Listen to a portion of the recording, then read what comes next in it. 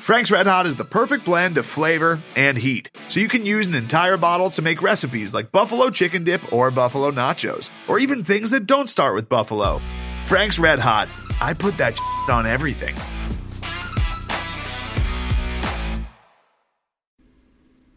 Well, shit, Craig. Second half champs. Second half champs. Second half champs. Yeah, we'll hold on to that one. You know, I mean, for a while there, we were kind of getting a little stressed out because they were non-competitive by halftime, and then really just kind of,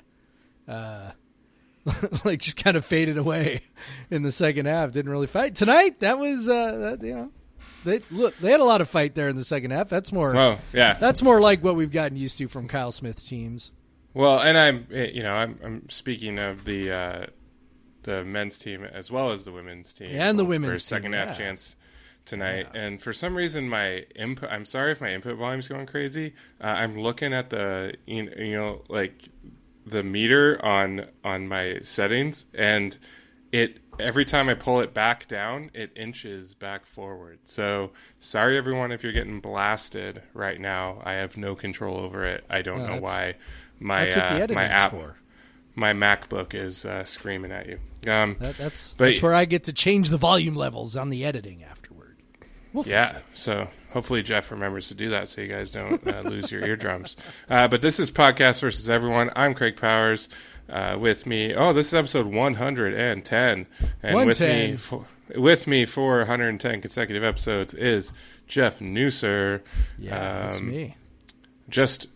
Still licking our wounds from a couple of blowout basketball losses here, or tough basketball losses. I wouldn't say the men's game was necessarily a blowout, but I don't know. I mean, they gave up a 20-0 run in the first half. I mean, and I'm pretty sure the game right there. Pretty sure the women had a similar run they gave up. So oh my God, theirs might have been even worse. I don't know. I'm gonna look real quick, but that I know it was 15-9 at one point, and then I think it was like. Did they even score in the second? It was quarter? it was like 39. They did at the end. They scored. They 9. did at they the ended end. up they scored 9 points in the second quarter, but like it took a while.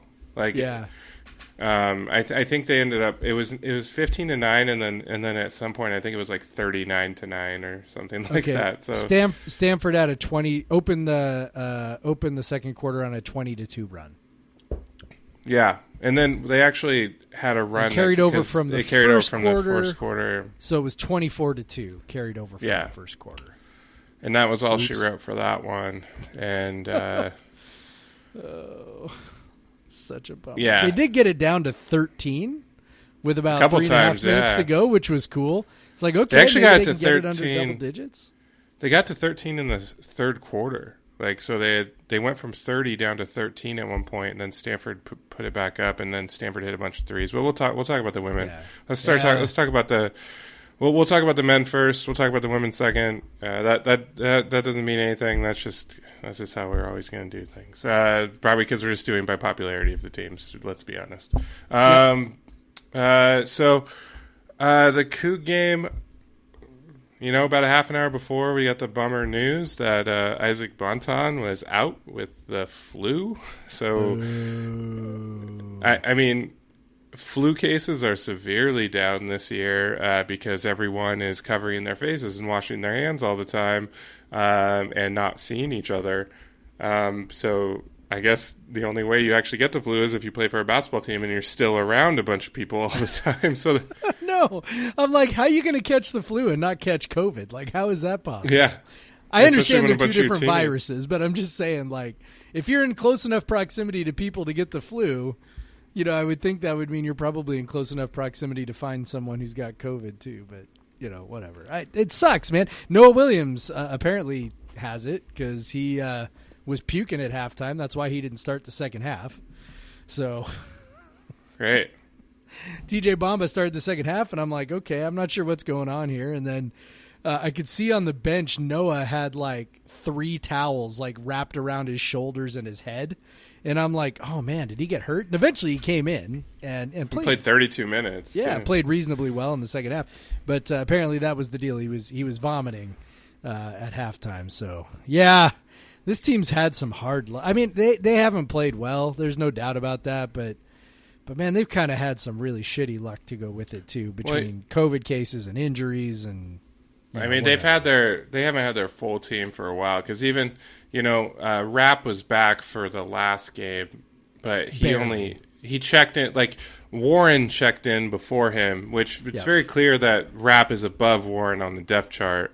But for good reason. And for good reason. I think that was pretty evident tonight, that you could see some things that Rapp can do defensively and offensively that Warren isn't entirely capable of. So overall, the offense like really, really struggled in the first half to get going. Noah hit a couple threes, and then they didn't do a whole lot for a while.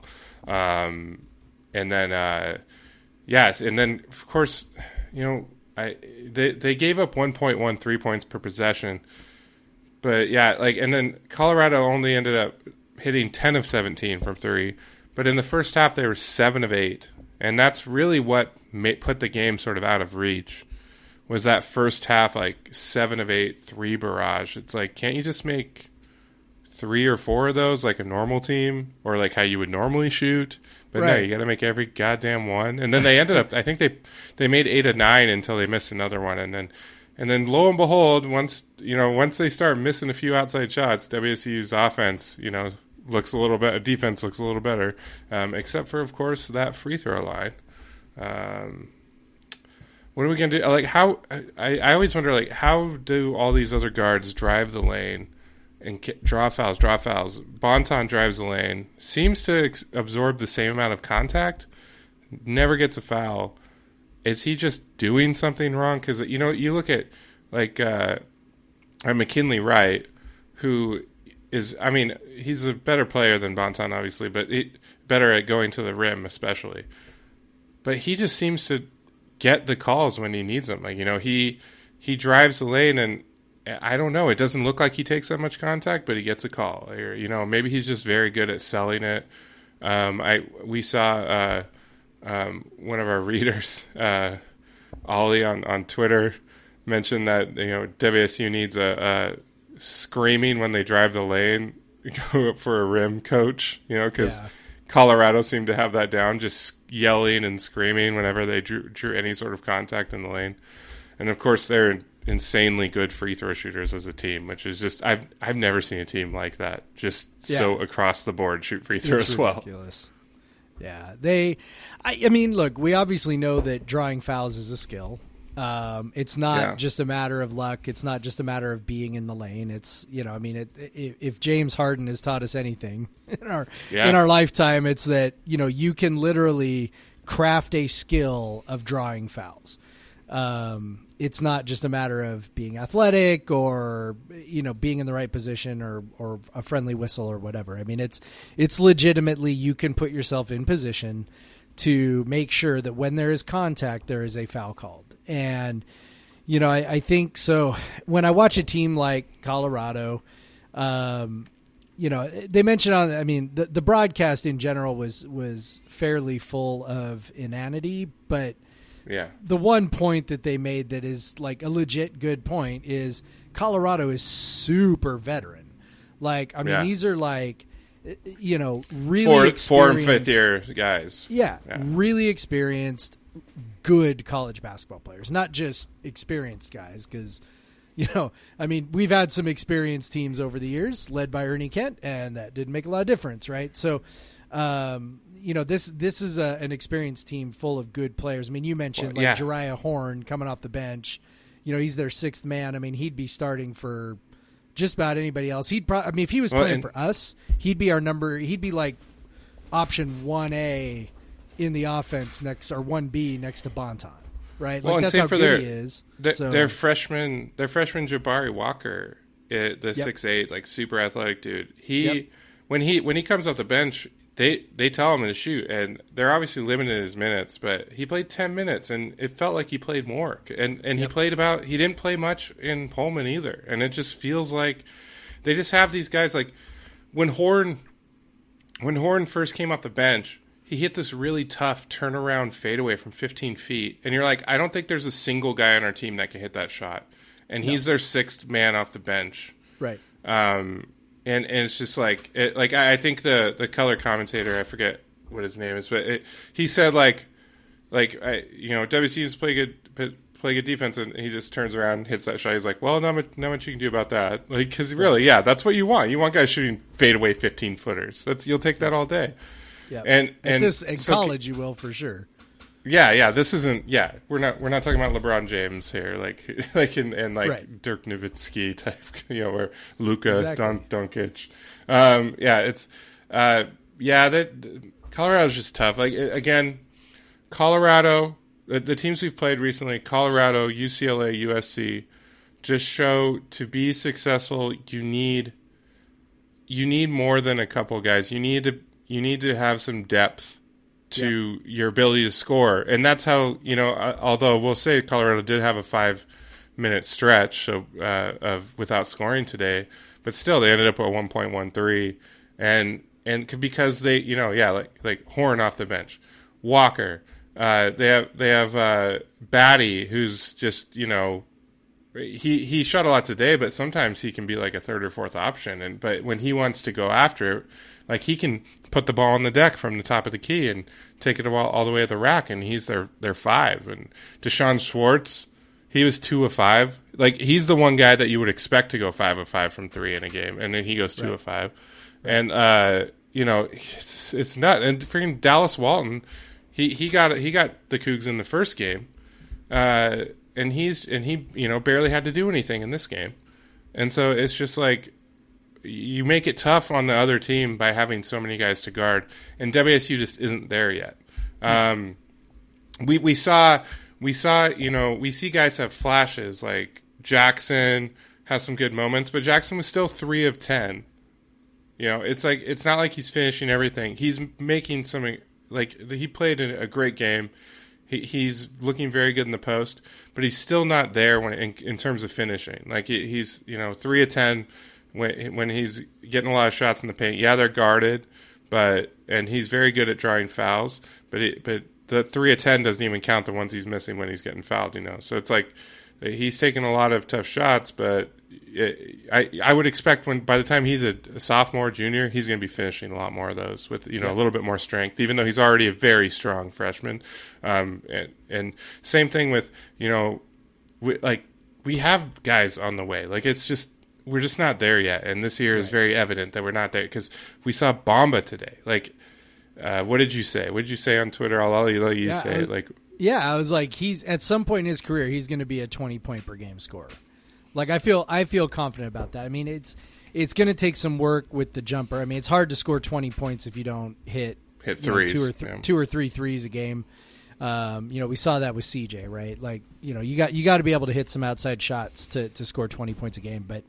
But his ability already to get to the rim, the finishing is a little inconsistent at times. Like, he had one tonight where he had a couple where he finished great, like got in the rim. He had a nice little little lefty flip over a defender where he just kind of got him a little off balance, cut back to the middle, and finished with like almost kind of a little lefty finger roll, which he made it look real easy, and maybe the finish itself wasn't that tough, but the getting into the spot where the finish wasn't that tough was the hard part, and he did a great job with that. But then there was another one later where he kind of got into the lane and did kind of a double clutch thing when he kind of didn't need to, and ended up, blowing the layup. So, consistency's not there, and that's it, for everybody. I mean, he talked about Jackson, same deal. He's Yakimovsky, man. Yeah. Oh God, he is in such a slump right now.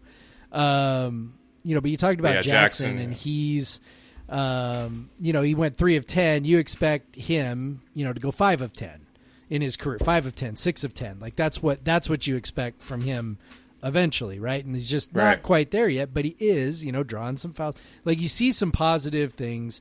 FA had another real struggle game. Again, not a huge shock. He's trying to match up inside with, Evan Batty, which is, he's given up I don't know how many pounds he's given up, but it's got to be about 50. 40 to 50 pounds. Well, yeah. Like it might be listed at 40 pounds. I don't think it's actually 40 pounds that he's given up. I think he's probably more like 50. So anyway, just, they're all just sort of figuring it out. And I think, the foul's getting called on them. A lot of them are just sort of, they're just ever so slightly out of position, right? And they're ever so slightly still just growing into their bodies, and they're ever so, and really is it's these things on the margins, that lead to the, that lead to the foul calls and lead to the traveling turnovers and lead to the, all the stuff that's kind of, like they pile up during a game.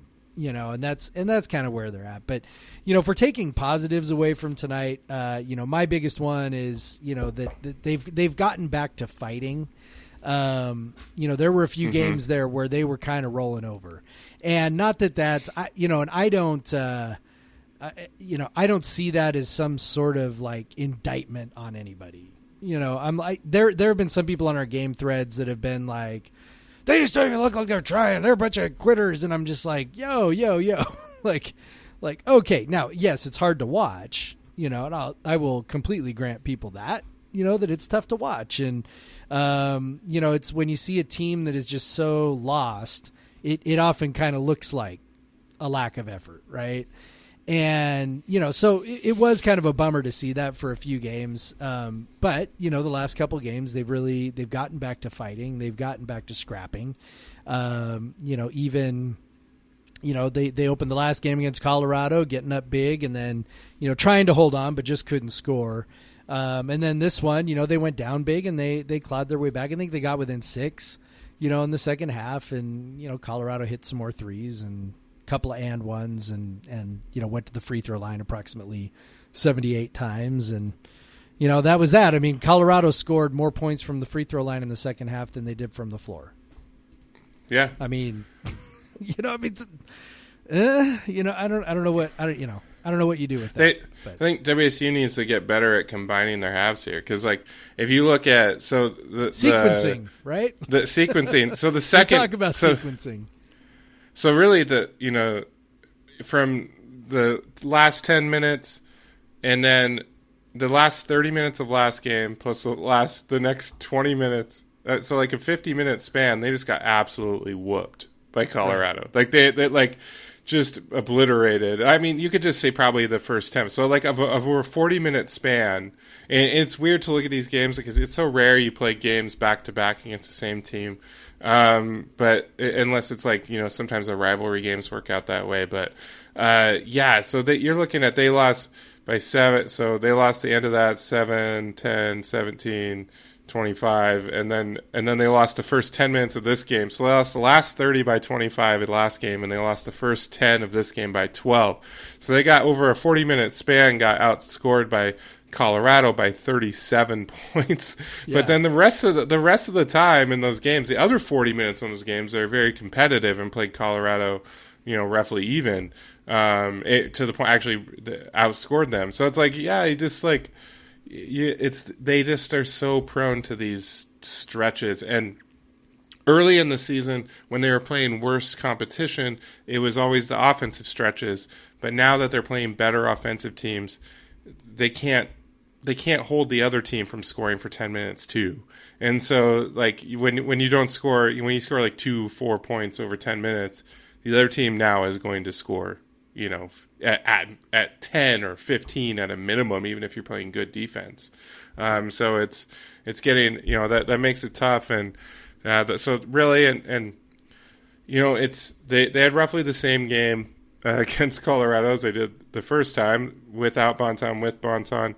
You see Bamba have a really good game, and you see Jackson have a pretty solid game. It's hard to say, like if they have Bonton or those guys, obviously Bamba is probably not going to shoot as much.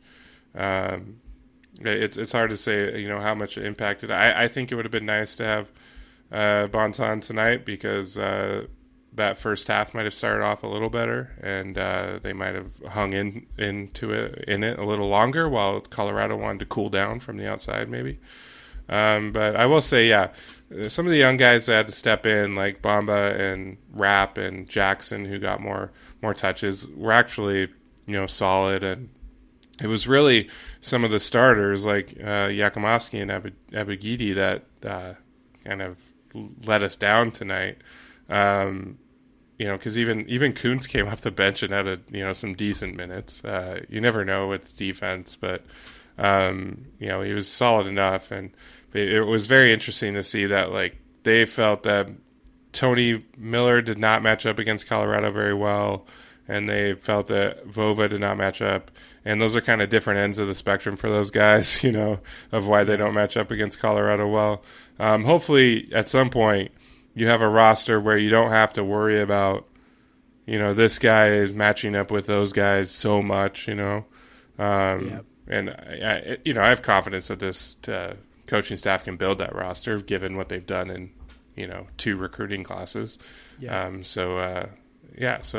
But yeah, it sucks. We pretty much knew we were going to lose this game, right? So it's like, yep. It's nice to actually, it was looking like they're going to lose by 25 again.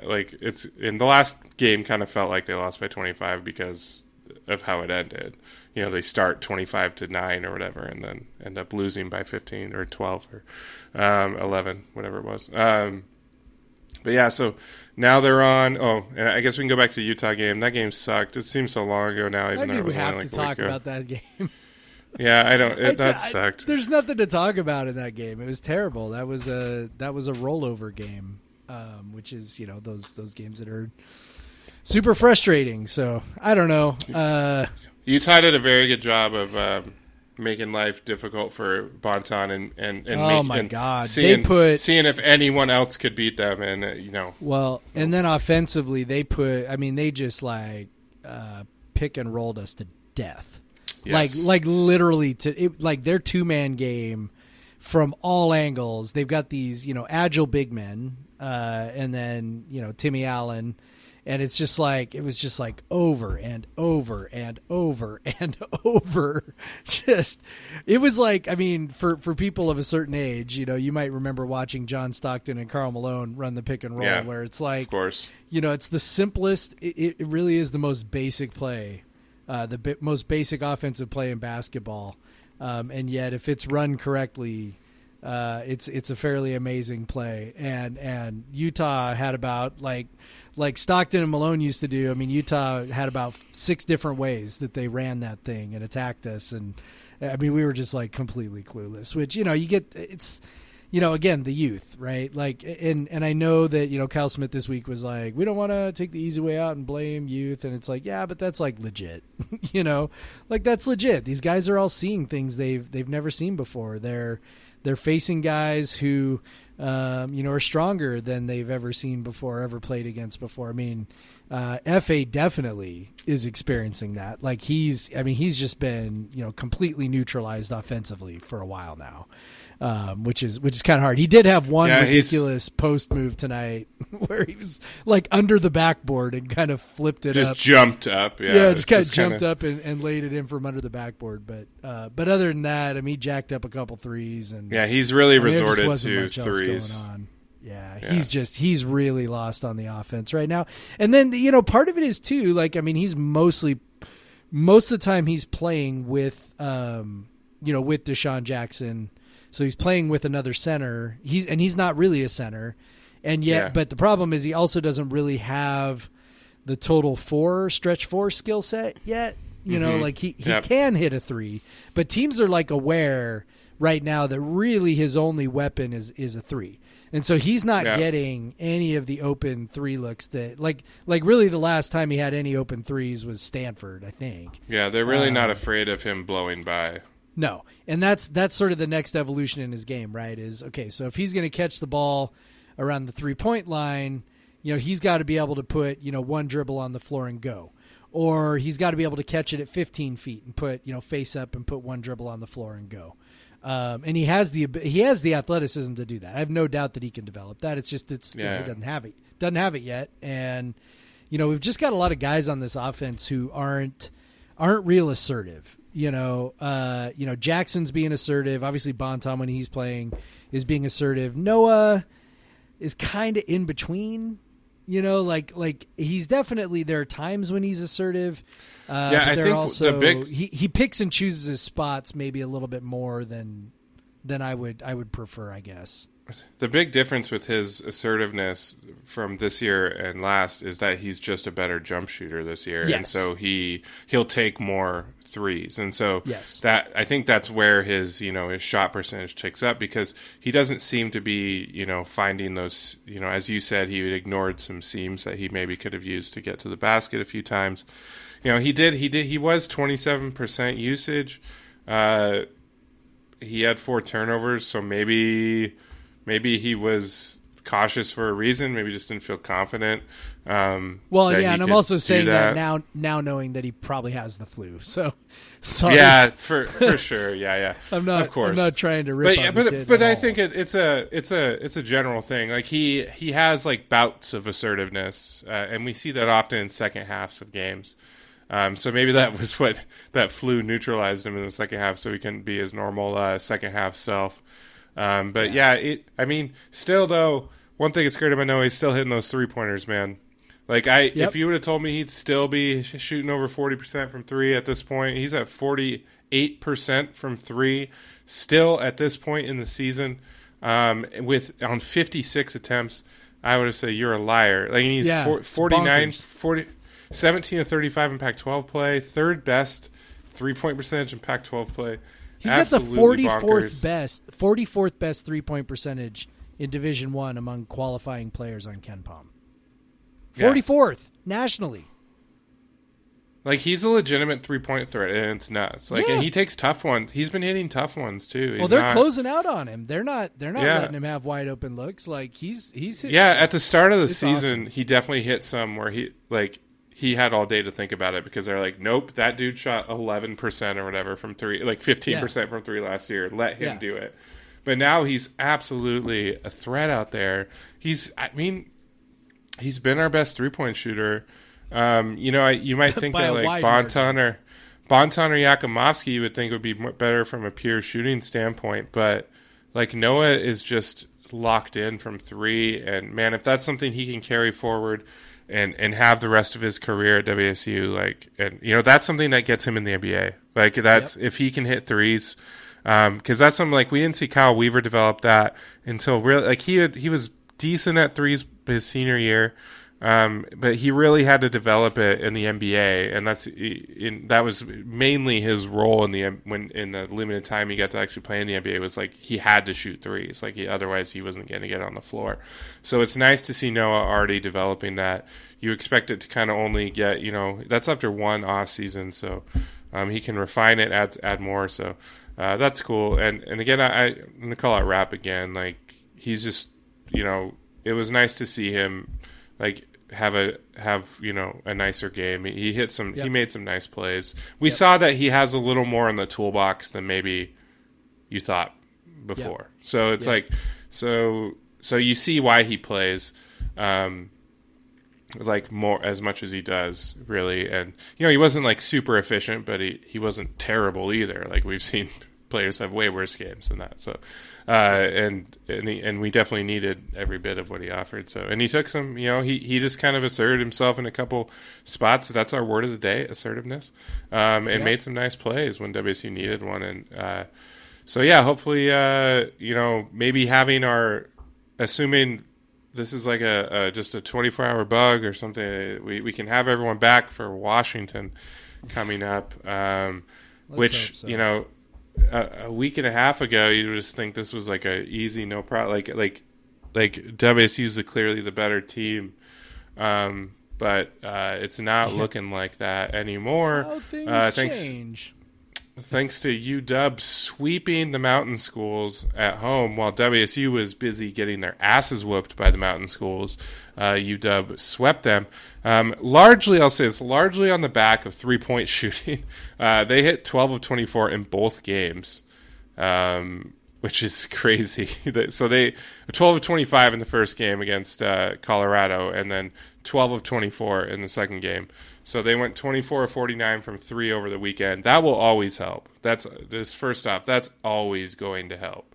Because just so that shooting, they shot well from the interior too. So just the ability to shoot is really what carried them in those games, because they didn't really play that well defensively, which that's kind of what Hopkins hangs his hat on, but like they didn't really play that well defensively. They just really shot well, and so that's something that kind of worries you. If they have the ability to shoot that well, a lot of teams have been doing that on WSU lately. So that's a bit worrying. You got to think that the luck comes back around at some point. Yeah, right. And I think you and I are on the same page on this, that the 3-point defense early in the year was somewhat overstated based off of competition and maybe just facing teams that aren't really great shooters. Yeah. There were definitely open looks that got missed and whatever. So it wasn't like their 3-point defense was bad, but it also we sort of know, statistically that 3-point defense, you don't have a ton of control over whether the ball goes in. As much as, a lot of people like to think that your 3-point defense is, predicated on certain things. And you might have a little bit of influence, with your closeouts and things like that. But as we saw tonight, there were a lot of really good closeouts, a lot of really tight 3-point shots, and Colorado was just, burying all of them. I mean, they made 8 of their first 9. I think at one point it was 10 of 15. They finished, I think, 10 of 17. So, only 10 of 17, 59% from 3. But, at one point they were 10 of 15. And it's just there's only so much you can do about that. So they just have had a really tough run of luck the other direction with some of the teams they've played that have just shot the lights out from 3, regardless of whether the shots are wide open. Right? NBA players miss wide open threes. People miss wide open threes, and it just doesn't really seem to be happening at a normal rate right now for us. And so here's to hoping there's some regression that takes place here at some point, because, man, it feels like ever since that UCLA game, everybody's just hitting everything against us. And that's a tough deal. There was a time in the game, I think I sort of tweeted out hey, if they were just shooting something normal, this is like a 5-point game. That's in the first half. Yeah. And then when it got up to 8 of 9, and we had actually closed it to close the gap to 6 points or 5 points or whatever it was, it's if they are shooting something normal, even 5 or even of just 9. even just slightly above average. Maybe they're just shooting 50% instead of, 80%, maybe, we would have been ahead. Right. So it'd be nice if some of that luck would kind of come back around. We could sure use it. We could sure use a lucky game to break out of this funk. And, maybe Washington suddenly thinks that they are a hot shooting 3-point team. I would love for them to keep jacking up threes this weekend. Well, they are shooting threes at the second highest rate in Pac-12 play. So 41% of their shots have been 3-point shots. So they haven't up until this weekend, this last weekend, they weren't shooting them that well. But because they're even with going 24-49 over those 2 games, their conference overall stats over the whole conference, they're still only at 35%. So they weren't shooting that well. It's interesting. WSU and UW both, they're first and second in UW is first and WSU is second in the lowest percentage of 3-pointers allowed in Pac-12 play. So they're not teams that allow. I think some of that is the fact that both have been at times easier to score on inside. Right. Particular UW. UW's defense has been awful. Ernie Kent levels of awful. I'm not even kidding. Yeah, that's they are giving up 1.15 points per possession which would be like worse than Colorado tonight. I mean, better than Colorado tonight every night. You know, so better than a team that hits 10 of 17 from 3 and shoots a billion and goes 20 of 23 from the free throw line. But that's every night. Right. So yeah, they do that. So it's funny. I mean, the Syracuse zone has always kind of been like that. They don't. It doesn't allow as many threes as your typical like 2-3 zone. But I think that's why it's so important that that zone needs a shot blocker down low, because it stretches out farther than your typical zone. Yep. And so you need the big guy in the middle, and you need that kind of that sniper picking off the passes as well. And they don't really have either of those things. They do have Riley Sorn, but he doesn't play that much, and he is a good shot blocker. But again, he's not always on the floor. He's 7'4". If you're not a good shot blocker and you're that tall, then get out. Like, just like, I mean, like, you should just like wake up and block a shot just with your head. I don't know. Yeah. But yeah, so they don't have that guy jumping passing lanes as well as, you know, they've had in the past. And yeah, because, you know, they steal, but they don't like steal at above average rate. And they've just really struggled defensively on the inside. So what I'm really looking forward to is watching Deshaun and F.A. go after offensive rebounds, because we know those are always going to be an opportunity with Washington's defense, but they're especially bad at defensive rebounding this year. They are giving up almost 40% of their own misses. The other team is grabbing the ball. So like that's bad. That's very bad. 345th nationally in defensive rebounding percentage. Which, you expect them to be bad. Like, Syracuse was always bad at that. It's just part of running a zone. But they're just particularly, you don't have what was his name? For the big dude that they had last year that went to the NBA? Totally, Stewart. Yeah, Stewart. Yeah, you don't, because he would at least clean up some boards, just from his athletic ability. But they just don't have that guy this year. That's just kind of cleaning things up and taking care of it. But yeah, I mean, they still have like Nate Roberts is a decent rebounder, and you know, but I think there's going to be opportunities for second chances. So, and another good thing is they don't force a lot of turnovers because they don't have that. You know, they don't have the pressure guys that they've had in the past. But the frustrating thing is WC is probably still going to turn the ball over because that's just what we do right now. It's at this point. We've played teams that don't force turnovers like Utah, and they still turn the ball over a bunch. Like, it's just what they do. Like, it's frustrating. It's going to be it'll be exceptionally frustrating against UW because, you know, if you can just get a shot on the rim, there's a 40% chance you can grab an offensive rebound. There's like a million good things that could happen if you just like, okay, so if you're shooting 30%, then 70% of the time you're missing, 40% of those times you're just going to get the miss anyway and be able to put it back up. So just don't turn the ball over. Get a shot on the board. Let Deshaun and Vova and F.A. just attack the offensive glass. Please don't give the ball away stupidly. I know that we love doing it. It's just part of our DNA at this point.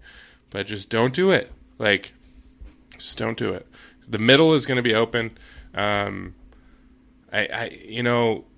kind of wonder who we have to exploit that sort of that free throw line in that you can kind of exploit. Noah. Yeah. I guess he was the guy last year. He's the guy. Yeah, he was the guy last year. Yep. Yeah.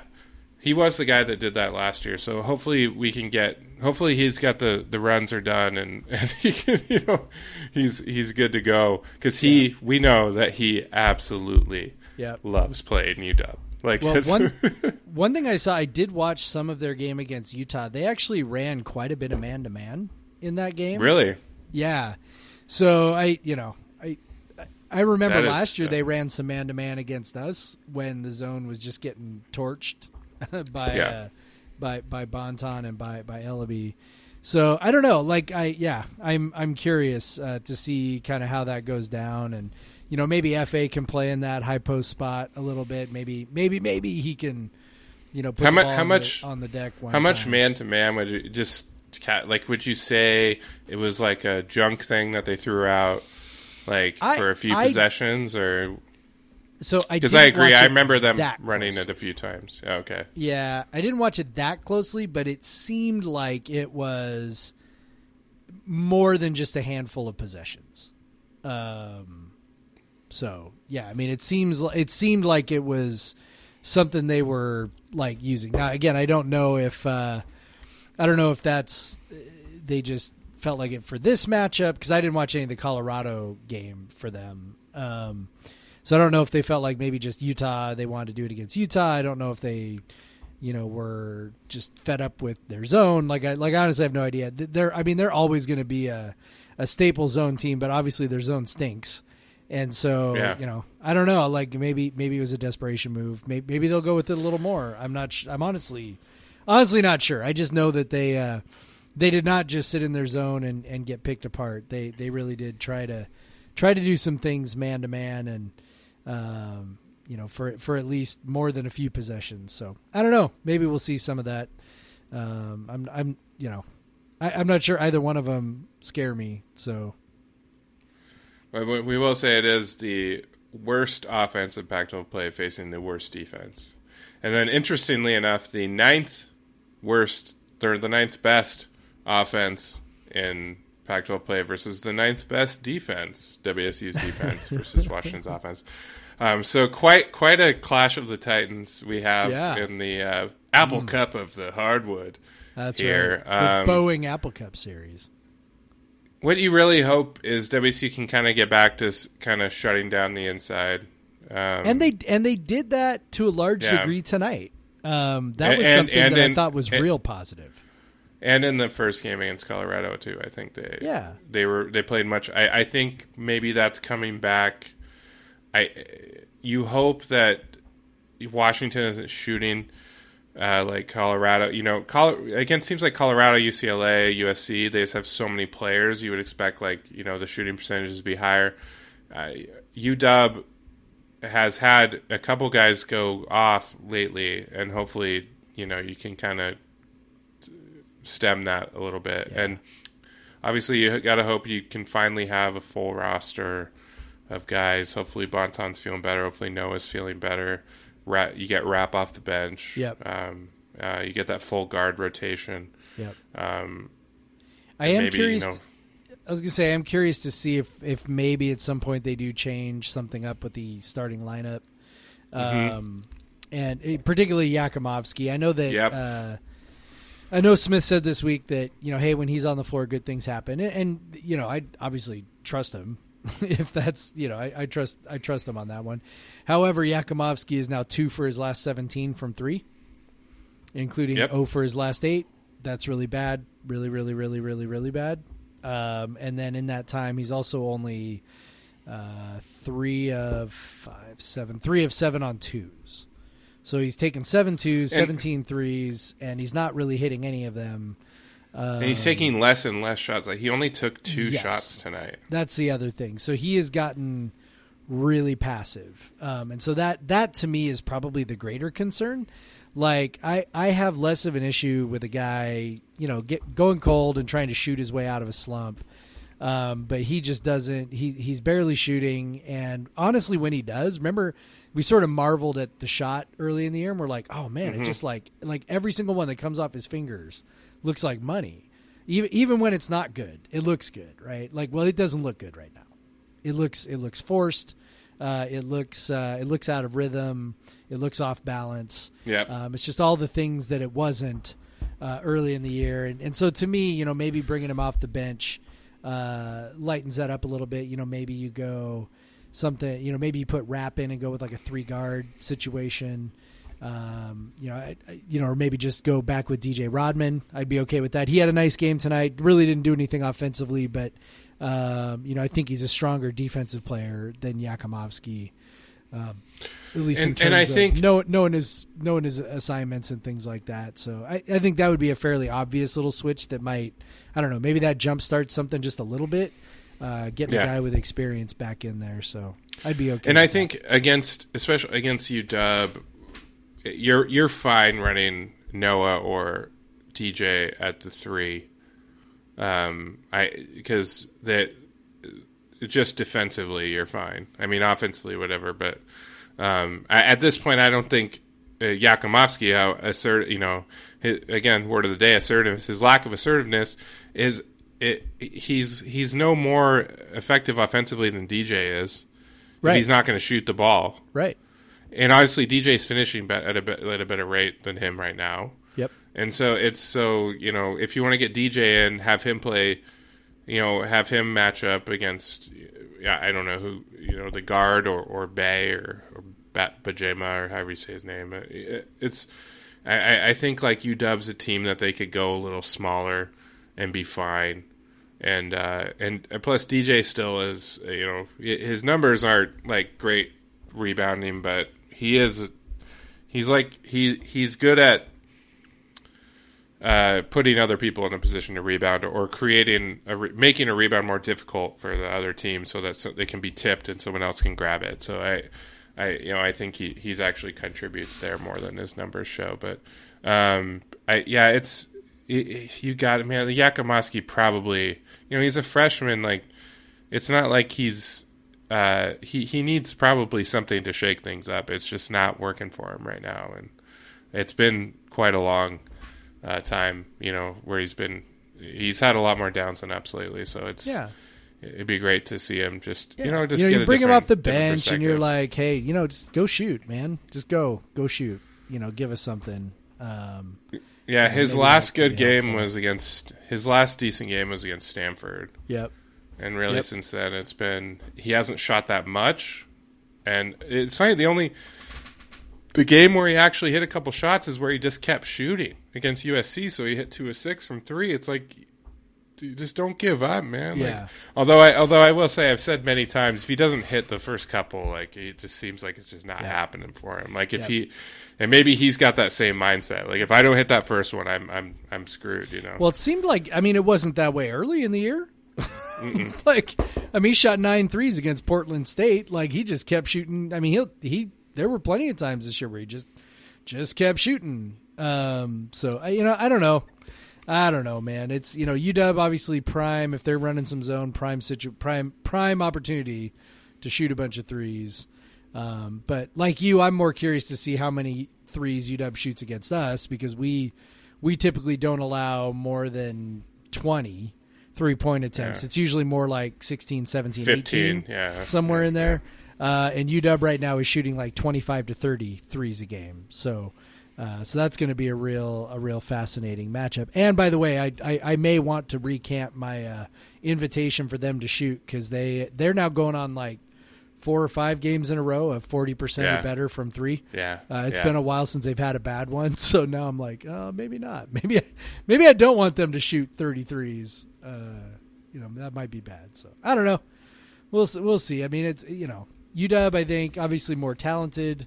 I don't think anybody would argue with that. But they, I think they're extremely, 3-point shot dependent right now.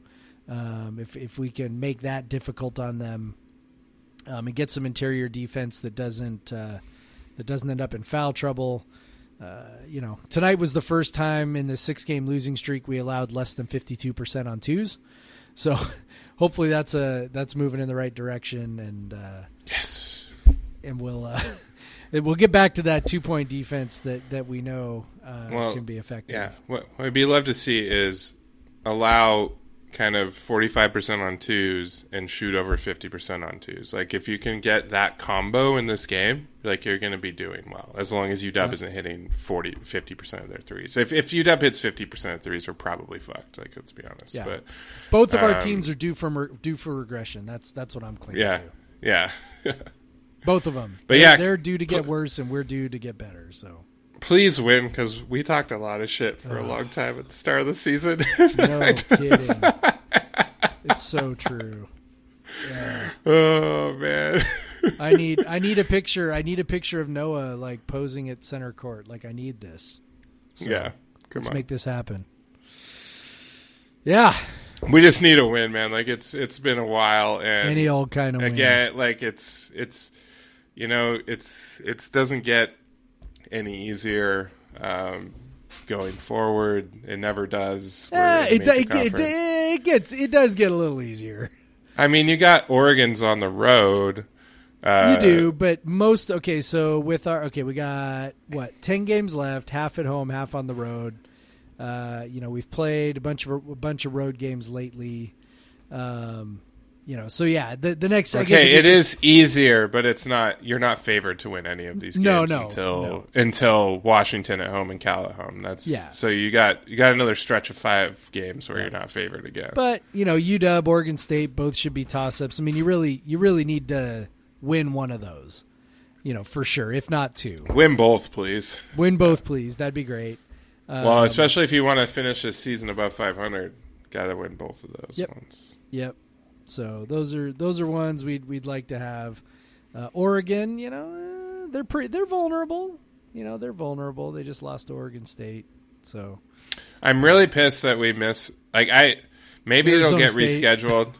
Yeah, maybe it'll get rescheduled, but I'm really because even especially at that point in the season when WSU probably was feeling pretty good and playing pretty well, I think that's when they would have won, and just to not have that one is a real bummer. Just to not have that on the ledger, also to not have that Arizona game, which they should have won, on the ledger is a real bummer, because it'd be a lot nicer to have 4 wins, in league play. Versus 2 right now. So so hopefully let's get that 3rd, because I'm real tired of losing. It's kind of wearing on me. I invest way too much into this goddamn team. So. Yeah, I'm with you. That'd be nice. Beating Washington will feel real good for us, and then also satiate a lot of our casual fans that checked out maybe after the 20-0 run tonight and missed out on all the good stuff that happened after that. Hey, last time we played at UW, I was there right before COVID shutdowns hit, and that was a lot of fun to win at UW. Of course, we don't have CJ Ellaby this time, but hopefully we can still beat them anyway. But let's we don't really do predictions for the game. Largely because I don't really feel comfortable fully on predicting some of these games, because man, I don't fully know what to expect out of us anymore. I thought we were something, and now I'm not 100% sure what we are.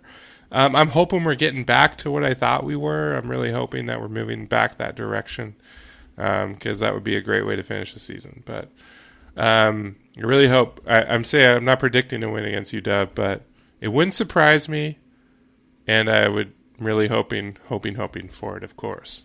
Yes, please. All right, let's take a break, and we will talk about that women's game. Well, we got a couple of women's games to talk about, but particularly that one tonight, and then we'll talk about some football recruiting news as well. And we're back. All right, so I know you're not drinking. You're still not drinking. It's still January, right? You're still not It drinking. is still January. Yep. All right. Well, I am drinking a beer. But by this time, next episode will be February. So yes. Well, you have to. One of us has to. We got to do an exchange in the next week. I will definitely do that. All right. I got a few for you, man. I've been saving. They're all gonna be old now, but my man, whatever. I always get. It's always never one beer. I know. It's always like, hey, I got something. It's always never. Cool. It's that. Yeah, I know what you're saying. Yeah. Hey, English teacher, come on. It's all good. Am I allowed to say always never? You can say always never. You can say whatever you want. I do not sit in judgment. All right. So everybody thinks I'm judging them all the time, though. Sorry. Go ahead. So are you going to ask me what I'm drinking, Jeff? Or what are you drinking, Craig? Oh, thank you for asking, Jeff. That's so nice of you. I am drinking a beer from New Anthem Brewery, which is out of Wilmington, North Carolina. So the reason I almost always order these come up on the Tavar app, and I'm just gonna throw it out there real quick. Tavar is a fun kind of beer service where you can get beers, and they're not paying me to do this, but I just want to share my code. And so if you use the code, you get money off of what you order, and then I also get money. Let's see. I don't even know. I don't even know how to find my code. I'll figure it out. Here we go. But anyway, so my referral link is 26712. So if you put in that code if you sign up for a Tavar account, you can get $20 beer credit towards your first order. So you order like monthly for a box, but like it's like a beer of the month and whatever. So 26712, you can use that. It's really cool. I get a lot of nice beer. Like their beer selection has been incredible lately. They do not pay me for this, but I would like free beer because I get $20 too if you do that. So whatever. So one of the ones, they've been having this New Anthem Brewery. They're out of Wilmington, North Carolina. The reason I always order, because I have a very good friend that lives in North Carolina, and I visited her in Wilmington a couple times. And honestly, they didn't have very many breweries when I visited her, because it's been quite a few years since I've done that. But now apparently they have a really good, nice beer scene. North Carolina itself has a lot of nice little pockets of beer scenes. Asheville, North Carolina is a great beer town.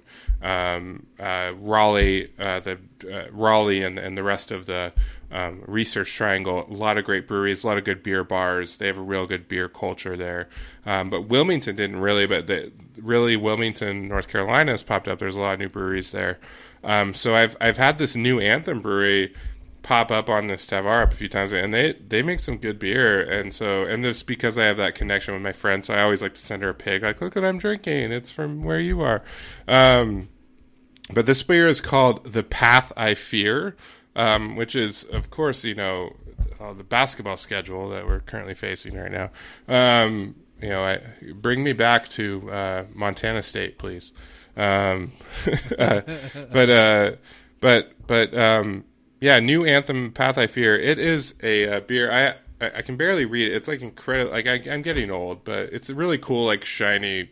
Like it's got like black with like silver lettering. But it's with Burundi Gakakwe coffee. I don't know. From some local roaster from there. I think Burundi, it might be the roaster. And then it has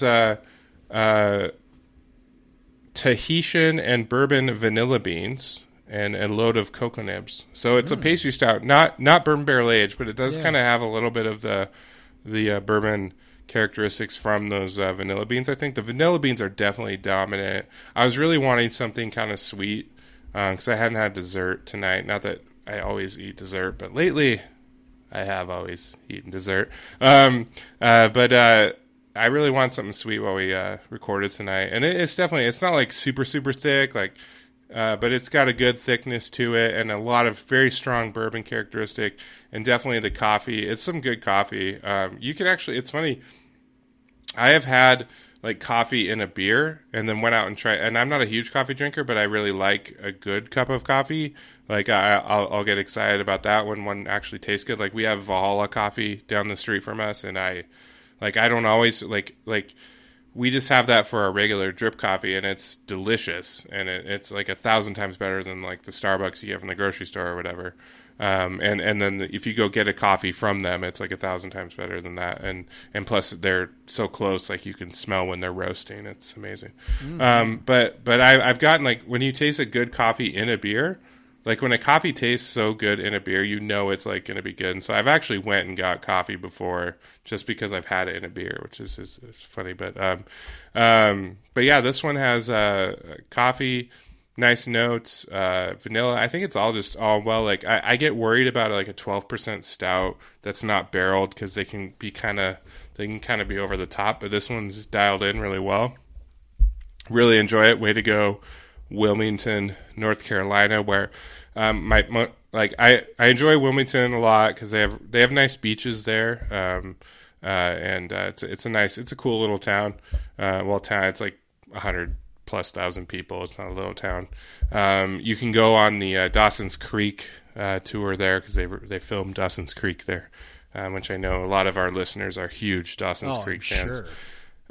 One of the biggest memories I have of being in Wilmington, I was in Wilmington during the 2014 World Cup when WSU was playing Portugal, or WSU podcast in my head, when the U.S. was playing Portugal, and Portugal got that tying goal at the very end.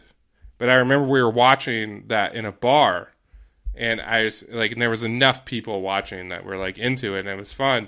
But then it was just like that feeling of when U.S. gave up a goal right at the end. Like I remember Bradley could have just kicked the goddamn ball to the corner, and I know the U.S. advanced anyway, but it would have been really cool to beat Cristiano Ronaldo. That would have been nice, but they didn't.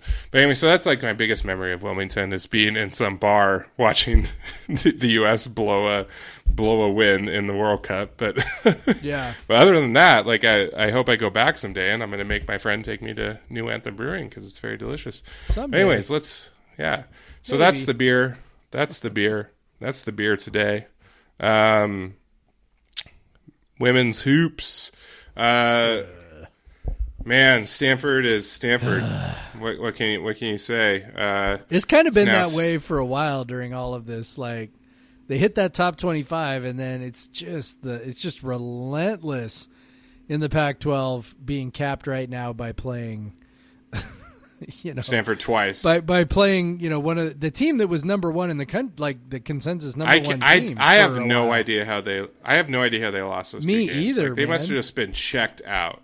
Yeah, I mean they had because they lost to Colorado, who WSU. I watched that game. WSU had no trouble with Colorado, and then when I saw that Colorado beat them, I'm like, how did Colorado beat? Yeah, like Colorado's like one. Like as you see with a lot of these Pac-12, like the kind of mid-tier Pac-12 teams, they have like one really good player, and then like a bunch of like Oregon State has one very very good player, and then not so much, and then and that's probably why we've been able to beat them twice. Although that game was a hell of a game. That one very good player was very awesome in that game. So that the Oregon game was tough. That was one they led early. It was kind of the reverse of the recent games they had. They led early, and then they let it slip. But it was exactly what happened when they played Oregon at home. They got up early, and then they just got away from them. And they just really couldn't score much in the second half. They had a real tough time scoring. And Oregon's very talented, even without Sabrina anymore. But they still got a lot of players on that team. That was a tough loss. And then Oregon State, you're just feeling like they needed that win so much. Yeah. And they couldn't have made it any more stressful. Like It was just. Nope. I think I texted you. I was like, "This game is giving me an ulcer." Like I know. I was standing up in my living room for just a lot of time on a Sunday morning, just like it was like watch. I don't know. I would never stand up for a Seahawks game.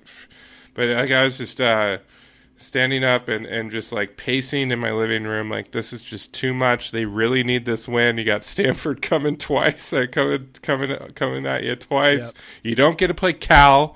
Like they just don't like. I keep looking at the schedule. I'm like, they just need to at this point. They just need to rack up some wins and they'll go to the tournament. That's it. Like they just need to get that win ledger up to a nice point. I think they have enough on the schedule to where they just need to tally some wins and they'll be in the tournament. And they're not getting Cal twice. Even Cal sucks. They're like an awful team, but they're not getting them twice.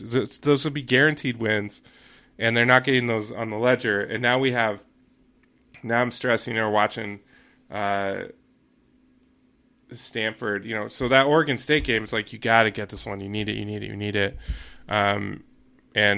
took Sherilyn Molina really stepped up in the overtimes. Just two huge threes in the first overtime. Plus just a lot of hustle plays. Drew a bunch of fouls that when they just couldn't find a way to score, they just kept scoring. Bella once again fouled out in a crucial time on a stupid away from the ball foul. I'm so tired of this crap. Like, do you really need to call that? That player's on 4 fouls. I know the refs know this stuff. Like, do you have to call this away from the ball, like touch, that you let go 90% of the time? Like, it's nonsense. But they were able to get enough at the end. Real nice, worked out. Sherilyn Molina actually missed one of the free throws that would have given them the lead, but instead WSU got the rebound, and Charlize Ledger-Walker, cool as a cucumber, as they say, dribbles in and hits a 15-footer. Then they had to make what was it, like 3 stops on the last stretch just to survive that one. But man, that was a stressful game, dude. That was as stressful as they come. I'm just glad they won it. I know. I'm so glad. I thought for sure. Well, I can't. I'm sorry. The Oregon State stud, star. She was just like. I thought for sure she was going to hit that 3 in the first overtime to beat them. And first, I can't believe they had the final possession, and she had been murdering them on the pick and roll, and they didn't run it. I was like, what are you doing? They ran a ball screen when it was like 3, when they got a reset at like 5 seconds left, but they had it with 20 seconds left, and they didn't run a ball screen. I'm like, she's been going at the rim relentlessly. Maybe they thought they couldn't get the foul call because it was the end of the game or something. I don't know. But yeah, she missed that 3. I thought for sure it was down. Yeah, but then they pulled it out in the second overtime, and she, they forced her into a tough shot at the end. And good stuff. But then tonight, Stanford just came out, just wouldn't let Charlize do anything. That's really what they're like. Nope. She took 5 shots. Yeah, didn't score in double digits, first time all year. I mean, she only took 5 shots. If she did, that would have been really impressive. This game looked like every other Stanford game for the last 40 years. I will say the one difference was they were able to make that run in the second half and no pull doubt. it. So maybe I should just say the first half looked like every other Stanford game for the last 40 years. It absolutely just completely outclassed, athletically, tactically. It was just. I think there's some, one of the things about this team that I think has sort of endeared them to me, is the fearlessness, right? I mean, they're similar to Kyle Smith's team in that fashion. They don't back down. They keep fighting. They keep scrapping. They aren't maybe the, kind of keep saying this, they're not maybe the most talented team in the world. But they do have, 2 really good players, and they just battle their asses off, on defense, on offense, for offensive rebounds. They just fight and scrap and claw. Well, at the beginning of I think over the years with Stanford, it's been a little bit of, and I'm certainly no, women's basketball historian with WSU. There's only, as I mentioned before, there's only so many minutes in my day for watching sports, but the times that I've kind of looked in and checked in, they remind me of, what used to happen to the men's team when we'd play Arizona when Lute Olson was the coach. It was just you'd play them and you felt like maybe you had a chance, but their entire roster is full of future pros, and you're just and then not only that, there was just this aura about them, especially when Lute was the coach. It was just it just felt like you were toast before you even got on the floor. I feel like our women's team, when they've played Stanford over the years, it's been kind of a lot like that. They're just sort of beat before they even get on the floor. And the fact that they were able to, claw back a little bit, show some fight, do some positive things. I think those are good. And the the interesting thing is they're going to turn around and play Stanford again at home in like a couple days. So, maybe. I guess we're going to find out if the second half was just Stanford screwing around, or if maybe they figured something out. Well, I mean, they got to figure out a way to get Charlize more shots. I mean, even like Crystal took 12 shots, 1 of 6 from 3. She's been shooting like 45% from 3. That's rough. So they really like. I saw players, particularly Jones and Levy, who I have not seen even play that much this year. Yeah. Taking a ton of shots in the first half because Stanford was just giving those shots to them. And they were giving a shot. I feel like every single commentator pronounces her name differently, but Tadair, I've heard Tudair, I've had Todair. Like I don't know pretty exactly. Pretty sure Tadair is she's a very good 3-point shooter. She struggled in the first half, came back in the second half, and that was part of their run. Where they took the lead that at one point was 41-11 and cut it down to 13 in the third quarter and then again in the fourth quarter. She finally was hitting some shots because they were giving her like she took 10 threes. Like they were giving her the shots, like they were going to let her shoot. Like they were going to let Jones and Levy and Clark, like these people that don't shoot shots very often, they were going to let them shoot. They had the size inside to neutralize Bella. Like she had a rough game, and defensively and offensively just had a really rough game. That was, she's just kind of all alone down there because they kind of play a smaller lineup overall. Because Tadair kind of plays the 4, but she's definitely like more of a guard, I'd say. But Matuga definitely plays inside, but she doesn't have the height and the athleticism of some of these Stanford bigs. Like she's just like they were just so talented. Very few people do. Like that. I mean, yeah, you'd see. I mean, they had wings that were as big as Bella. It was. I still can't believe they've lost twice. Like it's crazy to me.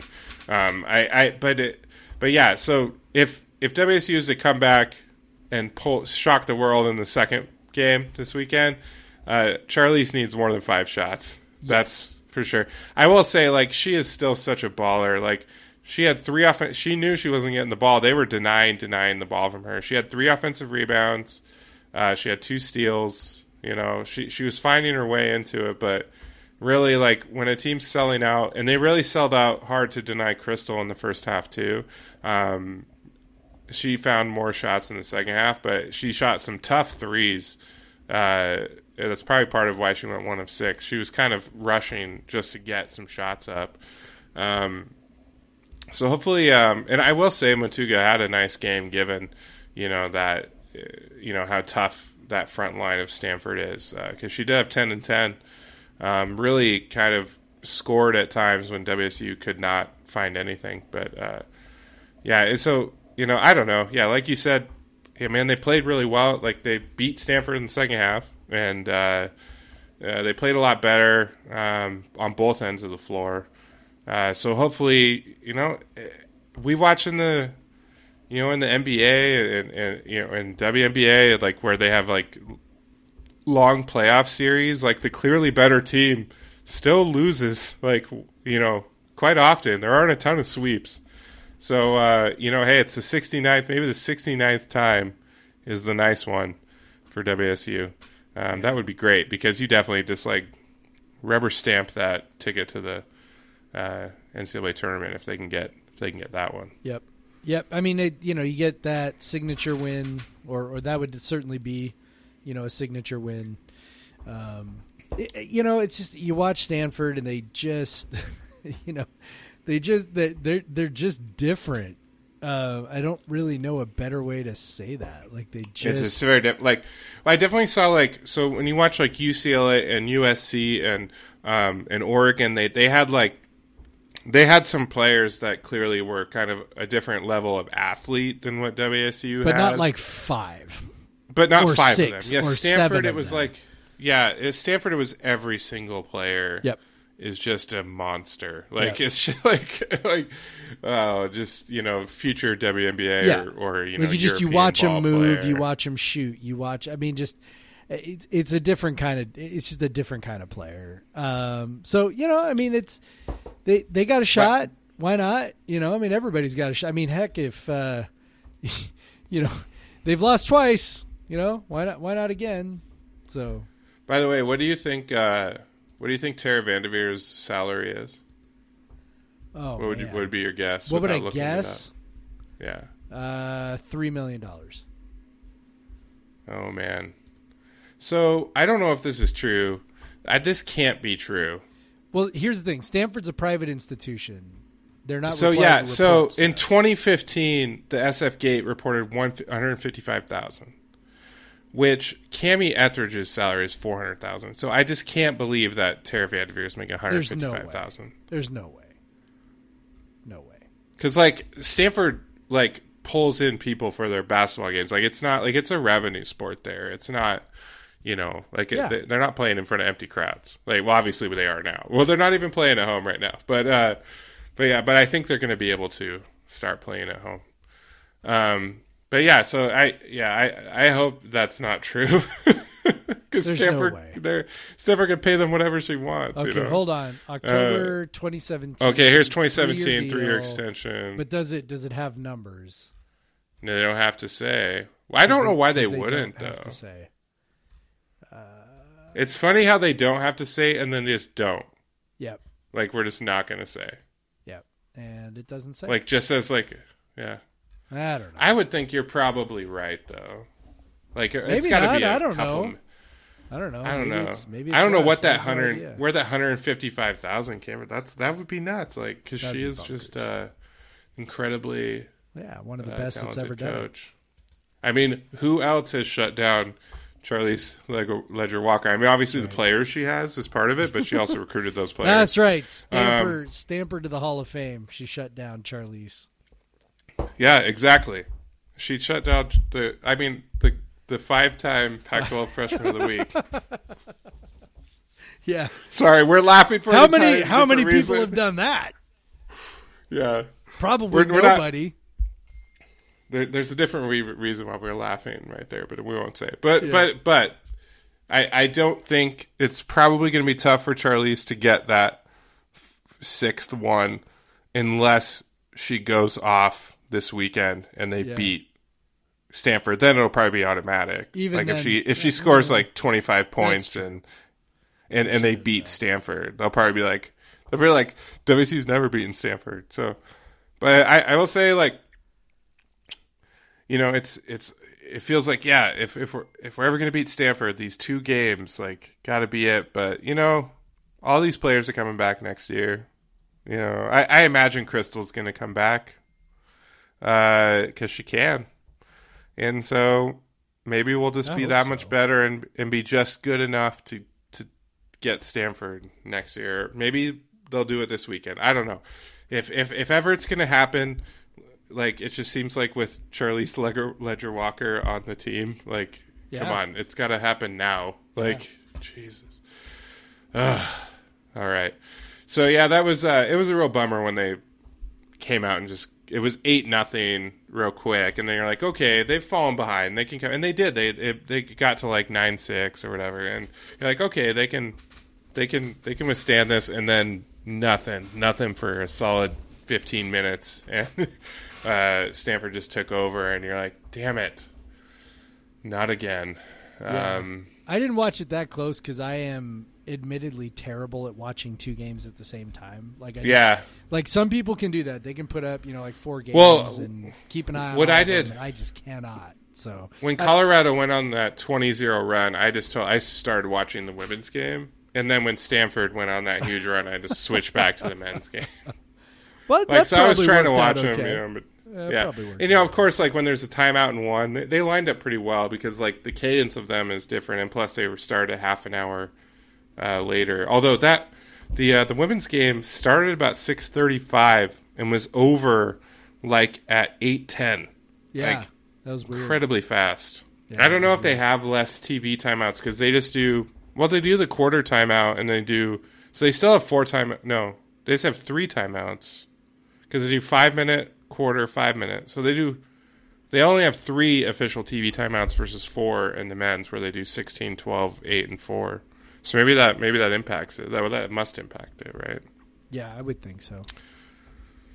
I definitely like I'm wholly on board with the men adopting the quarters as well. I like watching it. Like, it just feels so much more natural, watching a game with quarters. It's like, college basketball is the only level of basketball. Men's college basketball is the only level that does this weird 20-minute half. Like, come on, just split them up, do quarters. Yeah. That's how it's meant to be. Everybody else on the planet does that at every level. At every level. High school, pros, international ball, like it's all quarters, man. So like second graders. Yes. Like it's Yep. So yeah, they should do it. I want to say they experimented with it in the NIT. Yes. But I think COVID sort of like threw all that stuff out the window. All that stuff that they pilot in the NIT to kind of get a sense of whether they want to do it. I don't think it was 2018. I know in 2018 they did. I don't know if I don't think they made any changes. I don't think they made any changes because of what happened last year. So yeah. Well, they did a shorter. Okay, so the NIT, like the shorter shot clock after offensive rebounds came from the NIT. Yep. So there's interesting. They had a rule that made team fouls reset after 10-minute stretches. That's also a thing that I like about the quarters is the team fouls resetting after 10 minutes. Because now, if you have like the first 10 minutes is like a foul fest, you're screwed for the next 10 minutes, which is what happened to WSU against Colorado in the second half today. They fouled a bunch in the first 10 minutes. Second 10 minutes, Colorado on a rebound foul on the other end was getting 2 shots, or 1-and-1 with their 85% fucking free throw shooters on the other end. Like it was incredibly frustrating. But it's nice they reset like every other basketball level. Or no, actually in high school it is the fouls carry over for the whole half. Yes, that is true. That's right. Yeah. But in women's college basketball the fouls do not carry over. I'm actually not 100% sure at what foul the bonus is. Apparently I haven't been paying that much attention. I haven't figured that out yet. I think it's the 4th. I'm not sure, though. But yeah, so I would love to see them adopt that. But anyways, let's wrap this up with a little bit of, first, go beat Stanford, and then go beat UCLA, too. Yeah. Go do all that. That'd be great. That would be great. But given those 2 games coming up and then USC on the back end, they definitely got to get that USC game. Yeah. But actually, they're going to have to start getting wins because they're perilously close to 500 at this point. Yep. So beating UCLA at home that'd be nice. Yeah, honestly, if you can't beat Stanford, fine, but get that LA weekend. You need retribution. You need to get retribution for those 2 OT losses. I agree. Anyway.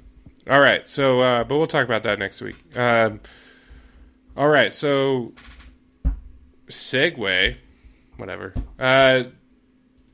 We got a 20-year-old recruit coming in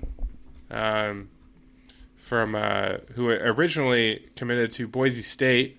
Then he went on a Mormon mission and is now coming back and decided he didn't want to go to Boise State because they have a different coach and was recruited by Nick Rolovich when he was at Hawaii. So he has decided to come to WSU. His name's Lolani Langi, and he's a linebacker, and he's from Utah.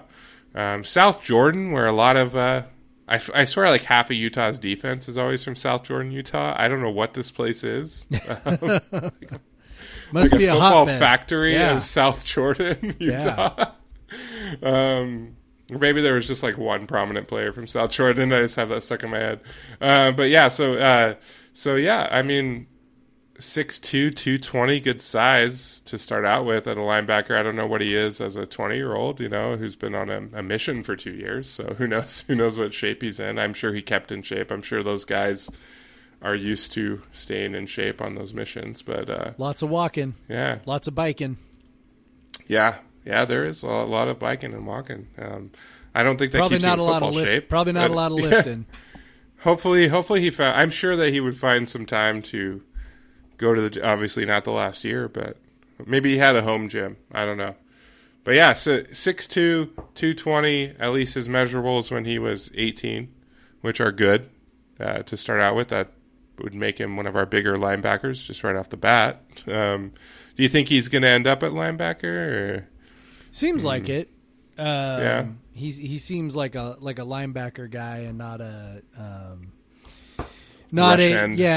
rush end or whatever they call him, edge or rush or whatever they call him now. I don't know. I get confused, but yeah, he seems like depends on the coach. Yeah, and it seems like there's been an emphasis on linebackers, which maybe tells you something about the current state of our linebackers. We brought in a transfer from TCU, who's a linebacker, and there were definitely linebackers in the class. We also tried to at one point we had a JUCO linebacker committed. Now he decommitted, but also has not committed to or signed with anybody else, which is usually a pretty good sign that was an academic issue.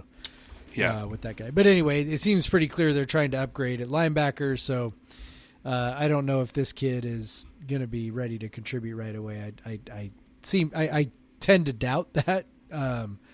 Football shape is probably a little bit different, and he's not he's not enrolling early or anything like that, I think. So, given that second semester has already started. So he's, he'll be coming in the summer to play in the fall, and it's kind of tough to imagine a guy like that being ready to contribute right away. But I guess you never know. And linebacker is definitely a spot where they got to get better. Particularly in the middle. I think everybody felt pretty good about Jahad Woods and the things that he did. Yeah. But he certainly wasn't perfect either. I mean, he got benched at one point for part of a game, it seemed. I don't know that anybody ever said that he was, but it certainly looked that way. But he seems to thrive in a situation when he's got, a real steady tackling machine next to him, like he did when he was playing next to Peyton Pallure. So, maybe Ben Wilson will be that guy. He's the TCU transfer who's originally from Lake Tapps, went to Sumner High School near, my neck of the woods down here. Yeah. So that's a good thing. I think the thing that I like what they're doing, we sort of speculated when they, took 18 or 19 guys on the early signing day, that maybe they would try to use those last, 5-6 spots to bring in some older guys who would be immediately eligible to play. And sure enough, they seem to have done that. They brought in a few transfers. So you got the quarterback Guarantano, you got Wilson the linebacker, you got Jackson the DB, all potentially areas of need. Again, I think everybody's pretty high on Delora, but I think we all can agree that quarterback play could have been a lot better last year too. So in those 4 games, so I like the fact that they seem to be kind of looking for areas and looking for places where they can add value right away, and maybe not, dole out all those scholarships strictly to freshmen who maybe not are maybe not gonna pay off for a few years. Transfers in football tend not to pay off as largely and as quickly as they do maybe in, say, basketball. But this year might be different too. Except for Gardner Minshew. Except for Gardner Minshew, yes, that is true. Jerome Harrison, of course. Grad transfers a lot of times pay off, but the only grad transfer here is Guarantano. So who knows? Maybe we get lightning in a bottle there again. But I like the idea of in this environment, players being able to move and not have to sit out a year. And maybe this should be a lesson to the NCAA too.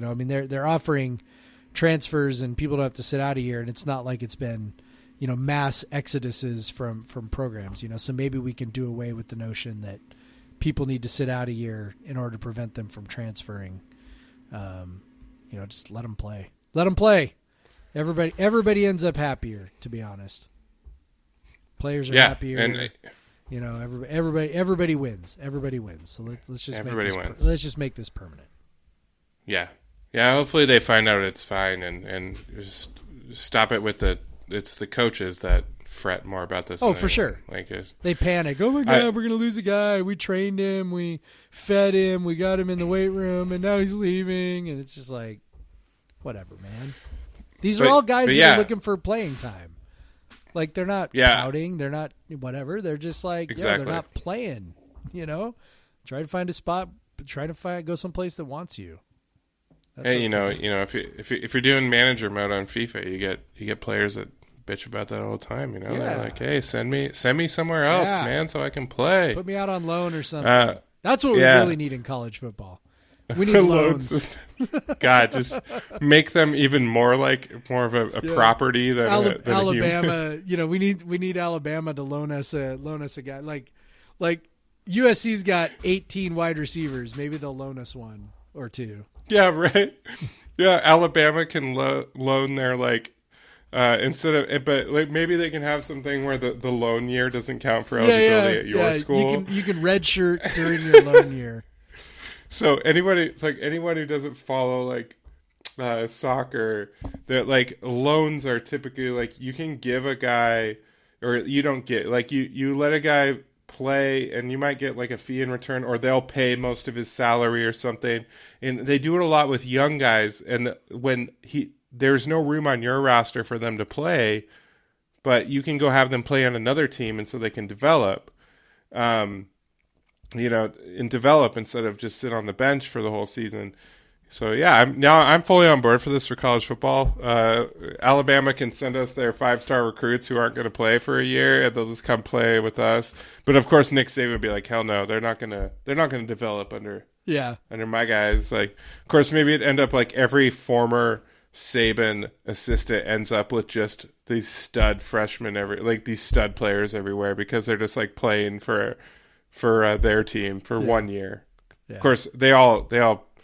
I don't think he's going to give anybody to Kirby or anything, but yeah, it's so I have to come back. So the reason that South Jordan, Utah was in my head is because Starlo Tulele went to South Jordan, Utah, as well as, although that's why, but Dalton Schultz also went to South Jordan, Utah, who has played in the NFL, and so has Harvey Lange. So they've actually had 3 or 4 players in the last 20 years that have played in the NFL. But I'm pretty sure it was Starlo Tulele is why I had South Jordan, Utah. I'm like, oh, why is that such a place in my mind? Because I was thinking giant dude from South Jordan, Utah, and that is Starlo Tulele. So, yeah, I like what they're doing with this. The end of the recruiting class here. I like what they're doing a lot. Yep. If we're going to be more competitive next year, it's very clear that we needed some guys that can come in and play right away and be better. Because what we saw, didn't necessarily scream bowl team in a full season. So, and I would love to, have a team that is on that winning side again. So yeah, I think we're good. I think that's good, man. What do you think? I think that's good. All right. Well, if you like what you hear, or even if you kind of only a little bit like it and you just like to waste time listening to people babble about the Cougs, please give us a subscribe and rate us 5 stars. We love the 5-star reviews, but I will say, some of you that really hate us, man, that's a thing. I feel like as someone who just always hates when people hate me, it's really rough to see those. So if you're gonna say something mean, just still give us a 5-star review. That's all I'm gonna say. I would love that. Because we aren't. You guys can go read the reviews; they're hilarious. But anyways, there's a few of them that are pretty funny. Yeah, they're pretty funny. People that do not appreciate our podcast. Or maybe they do not appreciate that we say Black Lives Matter at the end. Yeah, it could be that too. Yeah. But yeah, if you want to leave a good 5-star review, I'll probably start reading them. I'll start reading them, and I'll give you credit for them, even if it's not your real name. You can send us email at podcastvseveryone@gmail.com. Oh, Jeff. Okay, sorry. I'm going to put you on the spot. Okay. And I'm sorry. I'm going to make you stay up a little later. We got to talk about the uniforms. So we had Mark wanted us to talk about the uniforms. So he said, and I meant to do this last week. He gave us a BLM as well. So he says they're a bit plain, but I like that they don't repeat combinations in a season while mixing and matching helmet elements like the logo and face mask colors. Do you have a favorite football combination or wish list uniform wise? Or do you fall in with the I don't care what they're wearing as long as they win crowd? I'm not the biggest fan of our current uniform setup. I tend not to like simple unless they've always been simple, I guess. Yeah, like if you're Penn State or now that's Indiana basketball, yes. Or whatever. Now that said, like I don't know. Like we tend to not get the greatest designs when people do stuff. So yeah, I think we're on the end of the list. Yes. So I guess, in lieu of like, I think the simple uniforms we have now are better than the ones we had before, particularly with all the mixing and matching we do. I think that's kind of part of it too. But but I wouldn't hate seeing something a little more bold, a little more. I think the number font helps. Doing the kind of the specialized number font. One thing I would like to see, man, we should be putting our damn logo like in 14 different places on that uniform. Like it should be like, so I think Brian Anderson, so one of our writers, Brian Anderson, kind of put it this way. Like when you see Clemson, like that paw is like, it's on the helmet, it's on the shoulder pads, it's on their hips. Absolutely. Like it's everywhere.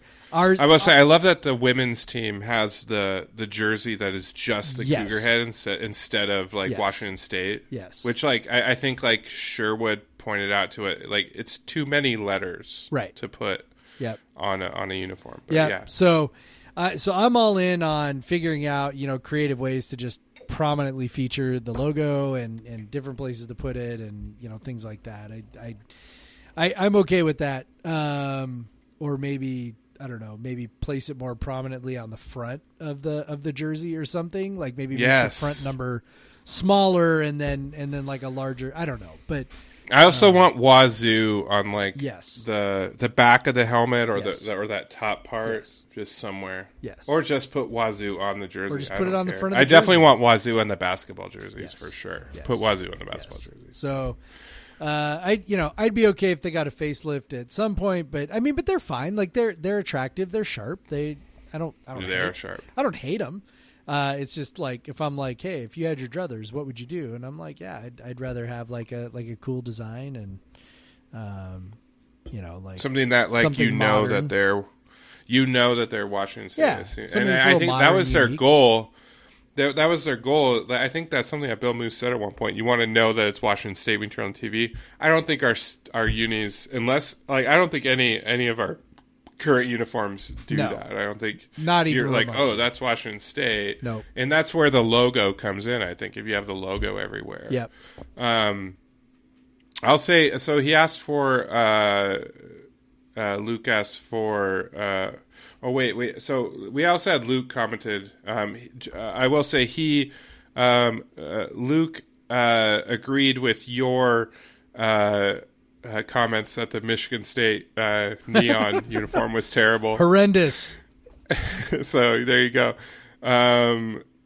He really hates the. It's funny.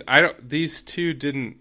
But we did mention that I wanted to talk about uniforms, so that's probably what spurred him. But he doesn't like the combo grays, which I think we've went away from a little bit, since I know we did the combo grays with the last jerseys, but I guess they have light gray pants that they've put out, so they have done the like. I don't think they have I don't think they have a light gray top anymore, though. I would agree with that. I don't really. I know there's some people that really like when they do that, but like with the dark gray top and then the light gray pants and like the silver or the light gray helmet. Barf. But I don't really like. I don't like the way that looks. I do like. So what Mark asked about is what are your favorite combos? I really like when they've done that white Coug logo, anthracite helmet, and then the white. It was the white helmet with the anthracite logo, with the anthracite jersey and the white pants, and there was just the one crimson Coug logo on the pants, and then the players would wear crimson kind of accent stuff. I think that looked awesome. I think we did it against Utah or Nevada in like 2017 or something. I thought that looked incredible. I wouldn't say it's my favorite, but I love the way that looked. I think it was a really cool like usage of our color scheme.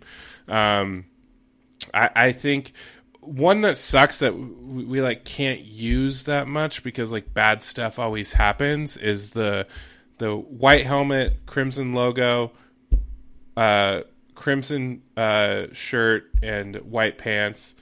That looks really good, but something bad always happens. Someone gets injured or something terrible every time we wear that, so it's like cursed. Yep. But it looks great. I think it looks awesome.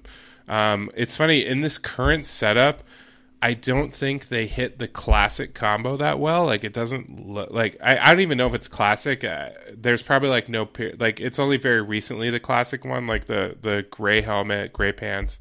I don't think that one looks that great. I do like the all anthracite, but the UCLA game ruined it. It sucks, but it did. Yeah. But there's two great memories with all anthracite, so I just have to stop being a little bitch about it. But the one thing, man, that all anthracite one hurts. I was gonna say the one thing I really don't like is when we have a crimson logo on the helmet with no crimson anywhere else. So like what I think we had a game this year where we went anthracite helmet with a crimson logo on the helmet, and then anthracite tops, but the numbers on the anthracite tops are white. And so like the logo and the numbers not being the kind same of out color of place, seems weird. At least it's not so bad if you got a crimson logo and a crimson top or white. Something, or crimson pants. With you got white numbers. Yeah, somewhere for it to kind of match, but like I don't know. I agree with that. I'm kind of weird about that one. I do. Yeah, I like that. Well, either So it's fine. One more email from Dave just asked when we're gonna do a podcast again. He wants to talk about football, the QB situation 2021. We'll do that next week, Dave. Jeff, something he brings up, and I presume some kind of celebratory song that Larry Scott will be elsewhere in July. I totally fucking forgot about that. Oh, yeah. I totally forgot. I know. Michael did a whole show on it. If you want to listen to that, you can go listen to Michael's. With Brian, that's to the great. Coug Center Hour. Him and Floyd. I'm surprised that we forgot about that. That's old news at this point, right? I know, yeah. We were just talking about hoops. Because that broke like right after we recorded last week's show. In summary, yes. Hell yeah. Yeah. Na, hey, hit the road, Jack. All of it. All the songs. Just take your fucking fancy, but not even that fancy, but expensive downtown San Francisco office the fuck out of here. Like, just take your big ass salary that wasn't worth even a penny of it. Like, take your bad ideas, just get out of here. We need something new. But yeah, that's keeping it short. But yep. So I hope you stuck around till the end, Dave. I hope since so, you were too.